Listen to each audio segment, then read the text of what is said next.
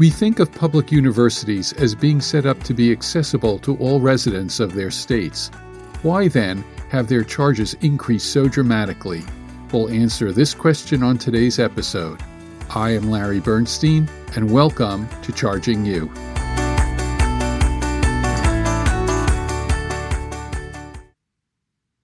Public state universities have long been a source of pride to the citizens of their states. They have been respected by rural, suburban, and urban residents for their high accessibility, low cost, quality education, success of their sports teams, and research. This often transcends political affiliation, class, and geography. There has been a long history of support for public higher education in the United States. At the urging of Thomas Jefferson, the Commonwealth of Virginia began funding the University of Virginia in 1818.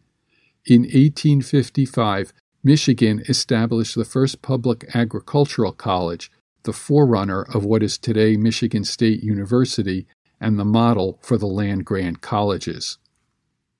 The big national push to create public universities occurred in 1862 with the passing of the Morrill Act, named after its Senate sponsor. The legislation has a very interesting past. Originally proposed in 1857 and passed by Congress, it was vetoed by President James Buchanan, who, along with many Southern lawmakers, thought that education was a state function, not a federal function. So after much of the opposition disappeared with secession of the Southern states, the bill was reintroduced, passed by Congress, and signed by Abraham Lincoln. The purpose of the Morrill Act was to create and endow at least one college at each state to teach, quote, agriculture and the mechanic arts, end quote. Hence the A&M in the names of some state colleges. It was also meant to teach other scientific, classical, and military studies, but the main focus was to support practical skills for the working class and to aid farmers. The federal government then gave each state 30,000 acres of public land for each senator and representative it had. For the most part, the land was taken from Native American tribes in the Midwest and California. There was no public land available in the East and parts of the South, so states in those regions sold the land given to them in order to finance their new universities. Some states built new universities, while others, such as Georgia, gave money to the existing state-supported university, the University of Georgia. Other states, such as New York, financed public entities within already established private colleges, such as Cornell. But in parts of the country where segregation existed, black students could not gain entry to these public institutions, so in 1890, the second Morrill Act established the system of public black colleges. North Carolina created what is now North Carolina A&T, while Alabama chose the already operating Tuskegee as a land-grant college. Most of the original land-grant colleges are now what are called flagship state universities. They include Texas A&M, University of Nebraska, University of Kentucky, and Purdue University. They are large, research-driven institutions with selective admissions. Most states also have a system of smaller regional public colleges and universities with less selective admissions.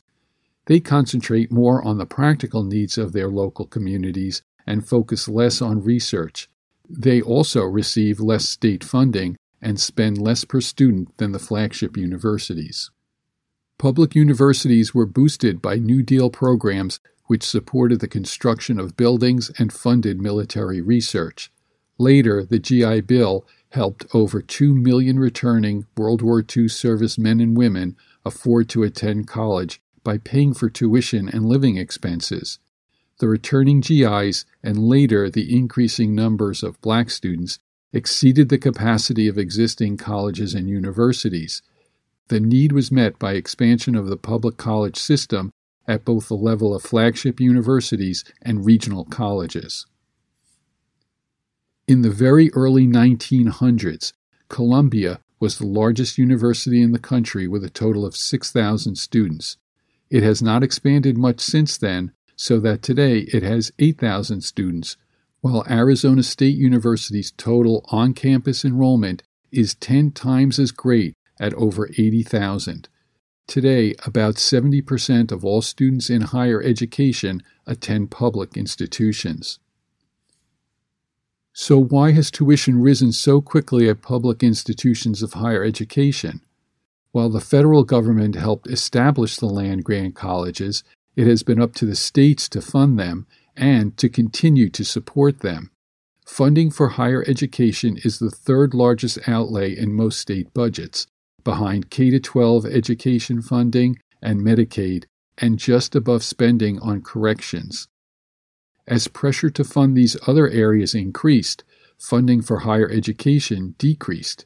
State legislators know that public colleges can always raise tuition or force students to take out loans to make up for budget cuts, but there is no other way for K-12 schools or prisons to get additional funds. So, when there is not enough money to go around to all areas, it is easiest to cut the higher education allocation.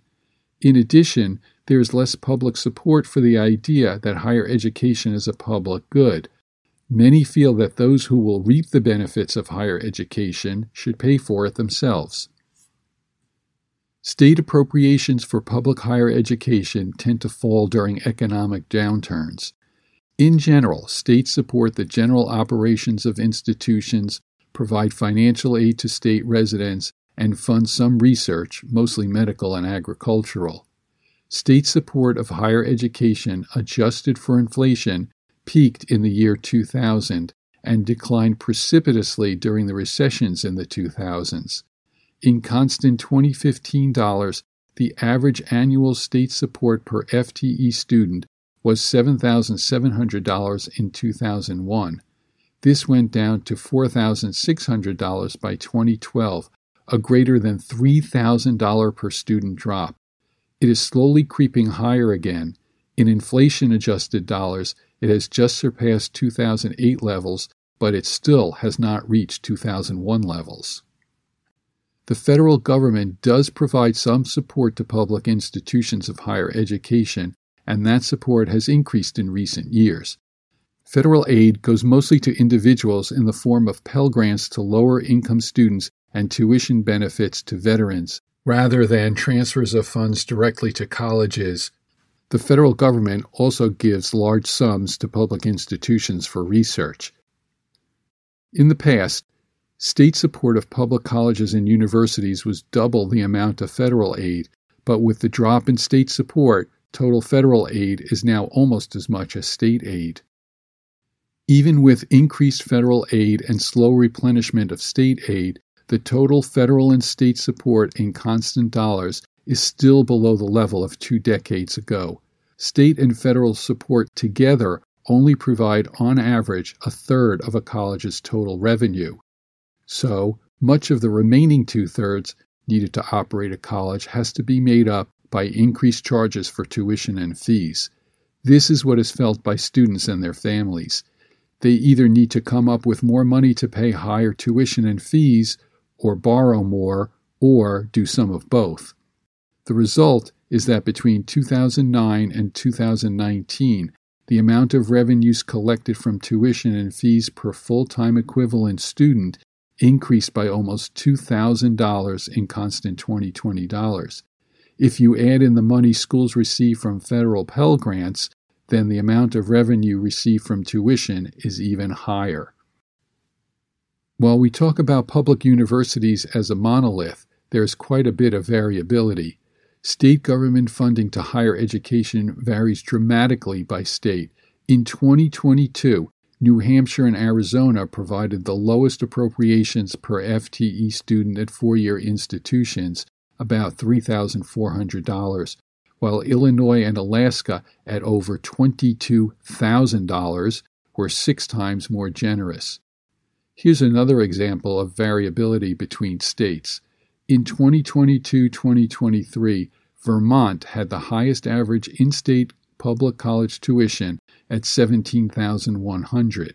Florida had the lowest average sticker price across all its public institutions at $4,600.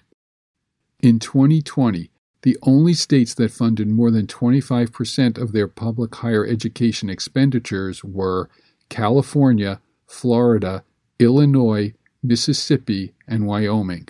Think about those 5 states: California, Florida, Illinois, Mississippi, and Wyoming.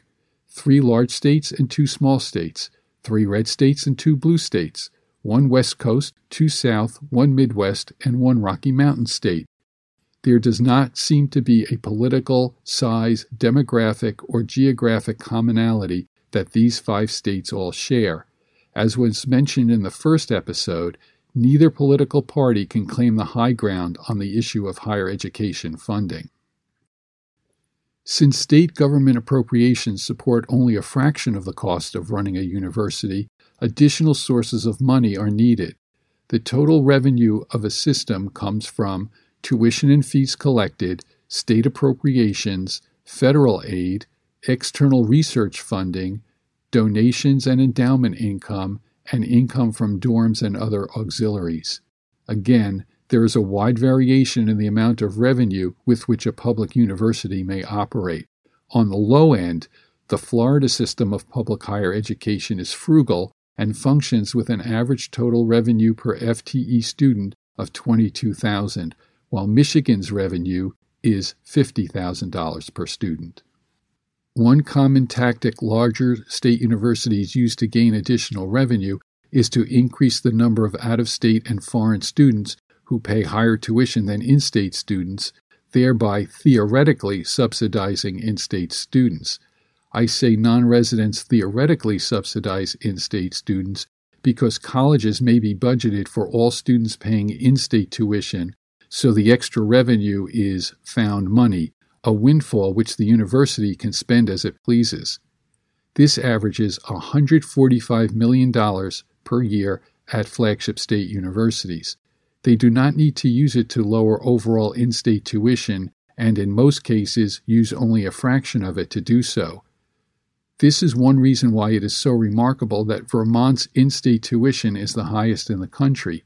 Nearly 80% of the students enrolled at the University of Vermont are from other states. This is the highest rate in the country, so you would think that their in-state tuition would be relatively low. Many other state universities, such as the universities of Colorado, Michigan, Mississippi, and Wisconsin, have out-of-state enrollments above 40%. A few states, such as North Carolina, have strict limits on the number of out-of-state residents it may accept. Unfortunately, regional public colleges, which already get lower state funding than flagship universities, have much less ability to attract out-of-state students and the extra tuition dollars they bring. Regional public colleges also have trouble recruiting affluent, full-paying in-state high school graduates. This causes the regional colleges to be less able to lower tuition for all in-state students or provide more financial aid to less affluent ones. In many cases, it is less expensive for a low-income student to go to a large flagship university than a smaller regional university. The recruitment of out-of-state residents may be controversial in that there is a trade-off of decreased access for in-state students in exchange for lower costs and more services for those that do attend. But it may be a necessary long-term survival strategy for states with small populations or those that expect slow growth or even population loss. They need students to maintain their enrollment numbers, and if there are not enough high school graduates in their own state, they have to look elsewhere to fill the seats. The tactic seems to be working, since the percent of out-of-state residents enrolled in public universities' first-year class has increased 55% between 2002 and 2018, while in-state first years decreased 15%. At the University of Colorado at Boulder, the total amount of revenue taken in from students not from Colorado is twice the amount taken in from in-state students. Foreign students are included in the number that are not considered in-state residents. They are a large source of revenue at the University of Colorado, as well as other public and private U.S. universities. In 2015, international students paid $9 billion in tuition and fees just to public universities, accounting for over a quarter of their total tuition revenue. Public and private colleges in the United States would be hard-pressed to function without the income from international students. Initially, enrollment management consultants, who we introduced in the previous episode, were contracted by private universities only, but then some of the larger flagship state universities began adopting their methods. Now, even some regional state colleges are doing the same. These public universities are using targeted aid and discounts to recruit and enroll in-state high school graduates with high academic credentials, those who can pay more, and out-of-state students who can help in both those areas. They use their aid budget to present discounted packages to keep high academic achieving state residents, who are often affluent or financially comfortable, from going elsewhere. This improves the college's prestige, ranking, and financial status. A public college can also offer attractive packages to entice students to cross state lines. Those students pay at least a part of the higher out-of-state tuition. Let's consider a hypothetical case. Beloved State University has a tuition and room and board sticker price of $25,000 for in-state residents and $45,000 for out-of-state residents. Brady is an in-state resident with average high school grades and test scores and whose family income is $40,000 a year. He may get a Pell Grant which covers $4,000 and also a need-based discount of $10,000 a year. The college will take in a total of $15,000 per year from Brady, who still has to come up with $11,000 per year to pay Beloved State. Crystal is a state resident with high grades and standardized test scores and a family income of $95,000 per year. The college can offer her a $3,000 discount and still collect $22,000 per year from her and her family. The college takes in $7,000 more than it does from Brady. Ashley is not a resident of the state. The college can present a $10,000 merit scholarship, narrowing the difference in cost with her own state's public university. She is flattered by the scholarship. Even though the college is offering her the largest discount, it still collects $35,000 per year, more than from the other two hypothetical students. Even though Beloved State University is a public college supported by the taxpayers of its state, for financial reasons, it may favor out-of-state Ashley over in-state Crystal, and for prestige reasons, Crystal over Brady. Over the last 10 to 15 years, the amount of aid given by public colleges on a non-need basis has risen dramatically. Between 2001 and 2017, at least 40% of the aid public universities provided went to students with low levels of financial need, and the number is rising. The University of Alabama gives out automatic non-need-based merit scholarships worth between $6,000 and $28,000 per year to out-of-state students based on their standardized test scores. Georgia has initiated a merit scholarship program for in-state residents to entice them to enroll at a public flagship university. In both cases, it has improved recruitment and the financial bottom line. It has also improved rankings, which is a topic we will cover in an upcoming episode. Since aid is shunted to other targeted groups, there is less aid available for the truly needy. States that give large amounts of non-need-based aid meet less of a student's demonstrated need. Demonstrated need is the difference between the total cost of a year at the college and the total amount of financial aid, expected student earnings, and expected family contribution.